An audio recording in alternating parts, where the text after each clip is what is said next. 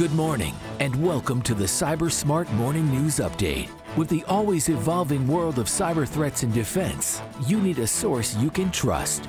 FBI retired Special Agent Darren Mott guides you through today's intricate cyber landscape and brings you the latest headlines and insights and what it means to you.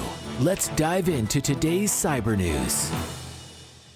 Good morning, friends. It is Friday, December 12th, 2024. This is the Cyber Smart Morning News Update. And since it's Friday, this is Op-Ed Friday. So a news story with a little opinion and a little education thrown in just for kicks.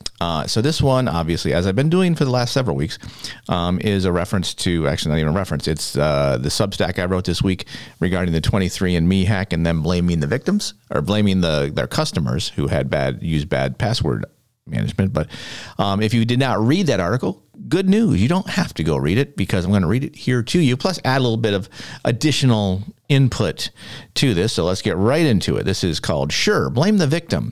Subheadline, that's a great business decision. In December 2023, 23andMe, the DNA and genetic testing company, disclosed that in October they had been the victim of a data breach where approximately 14,000 user accounts had been compromised. Due to a service called DNA Relatives, an additional roughly 7 million users had their accounts accessible by the bad actor or bad actors.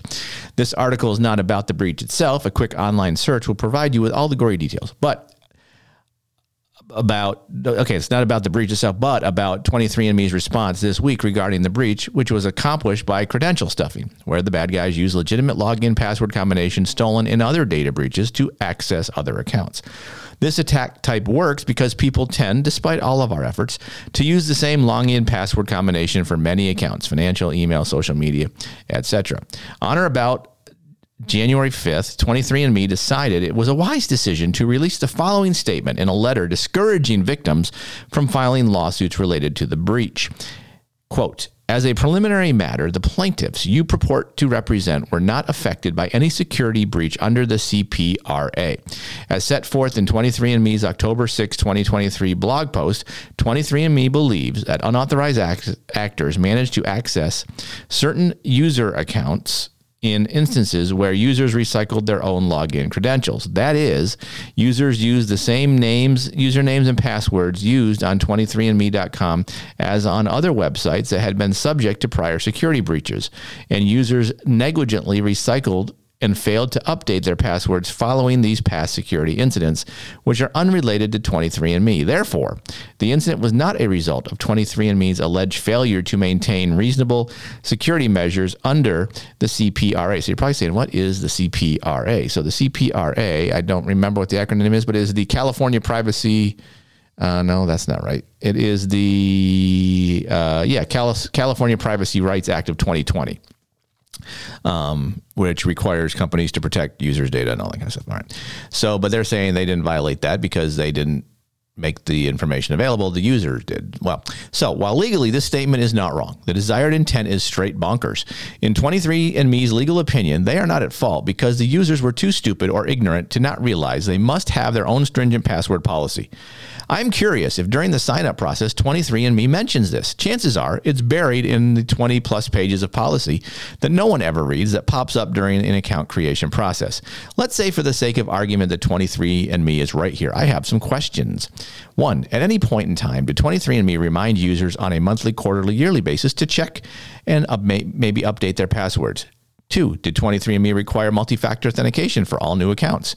This would have nearly eliminated this risk. 3, did 23andMe have a login lock procedure in place that would lock a user out after a set number of password errors? Credential stuffing is still largely a brute force attack, and the attacker likely needed to try multiple login combinations to get through. I'm only mildly shocked at the arrogance showed by 23andMe here. Quality cyber leadership is lacking everywhere. I point you to the SolarWinds CEO 2 years ago who blamed a summer intern in the data breach that caused them their grief. I don't necessarily have a solution here, just throwing this out there for discussion purposes, because if 23andMe skates on this, other companies are sure to follow suit.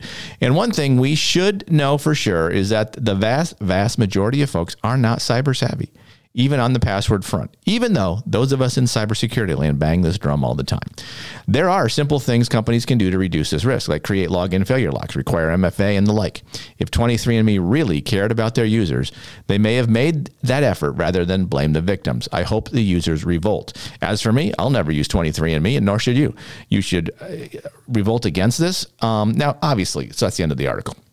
And there you go. You've read it, so you can say you have. So I'll say that, the 12 people or so that listen to the podcast read my articles. Yay for me. But the key here is we have seen breach after breach of companies that didn't do the basic things correctly and resulted in data loss. How can you expect users of your networks who are not cyber savvy, who do not spend time thinking about cybersecurity, who probably don't even know their accounts have been compromised, to protect your systems by using the right password? Now, people argue, I've already seen it online, people arguing that 23andMe is right. Users should have had better password protection, password management. I don't disagree. They certainly should have.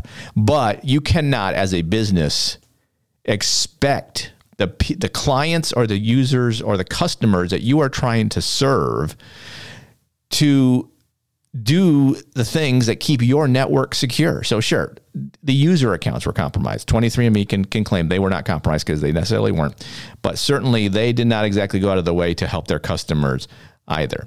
I mean, this is an interesting lesson in leadership, in fault blaming, all that kind of stuff. It'll be interesting to see how that kind of goes forward with 23andMe if they retract on any of this. As always, I'd be curious to hear alternative or opposite opinions on this. This is just mine. And I really honestly don't have much more to add to that other than people are going to not take cybersecurity seriously. And if you are a company and you're worried about your data, you need to be the one to take it seriously and put mechanisms and controls in place that will allow you to protect it. So anyway, that's my point on that. And if you have a dissenting comment, feel free to email me, hit me up on LinkedIn about it or what have you. As always, I appreciate your time to download and listen to the podcast. A short one today. It's a long weekend, so I hope you all enjoy your weekend. Know that knowledge is protection. If we can understand the threats targeting us, we can assess our risk, proceed wisely. Thanks again for listening. We will see you on Monday because chances are cyber issues will continue to plague us throughout the weekend. Cyber Smart Morning News is written and produced by Cyber Guy Productions.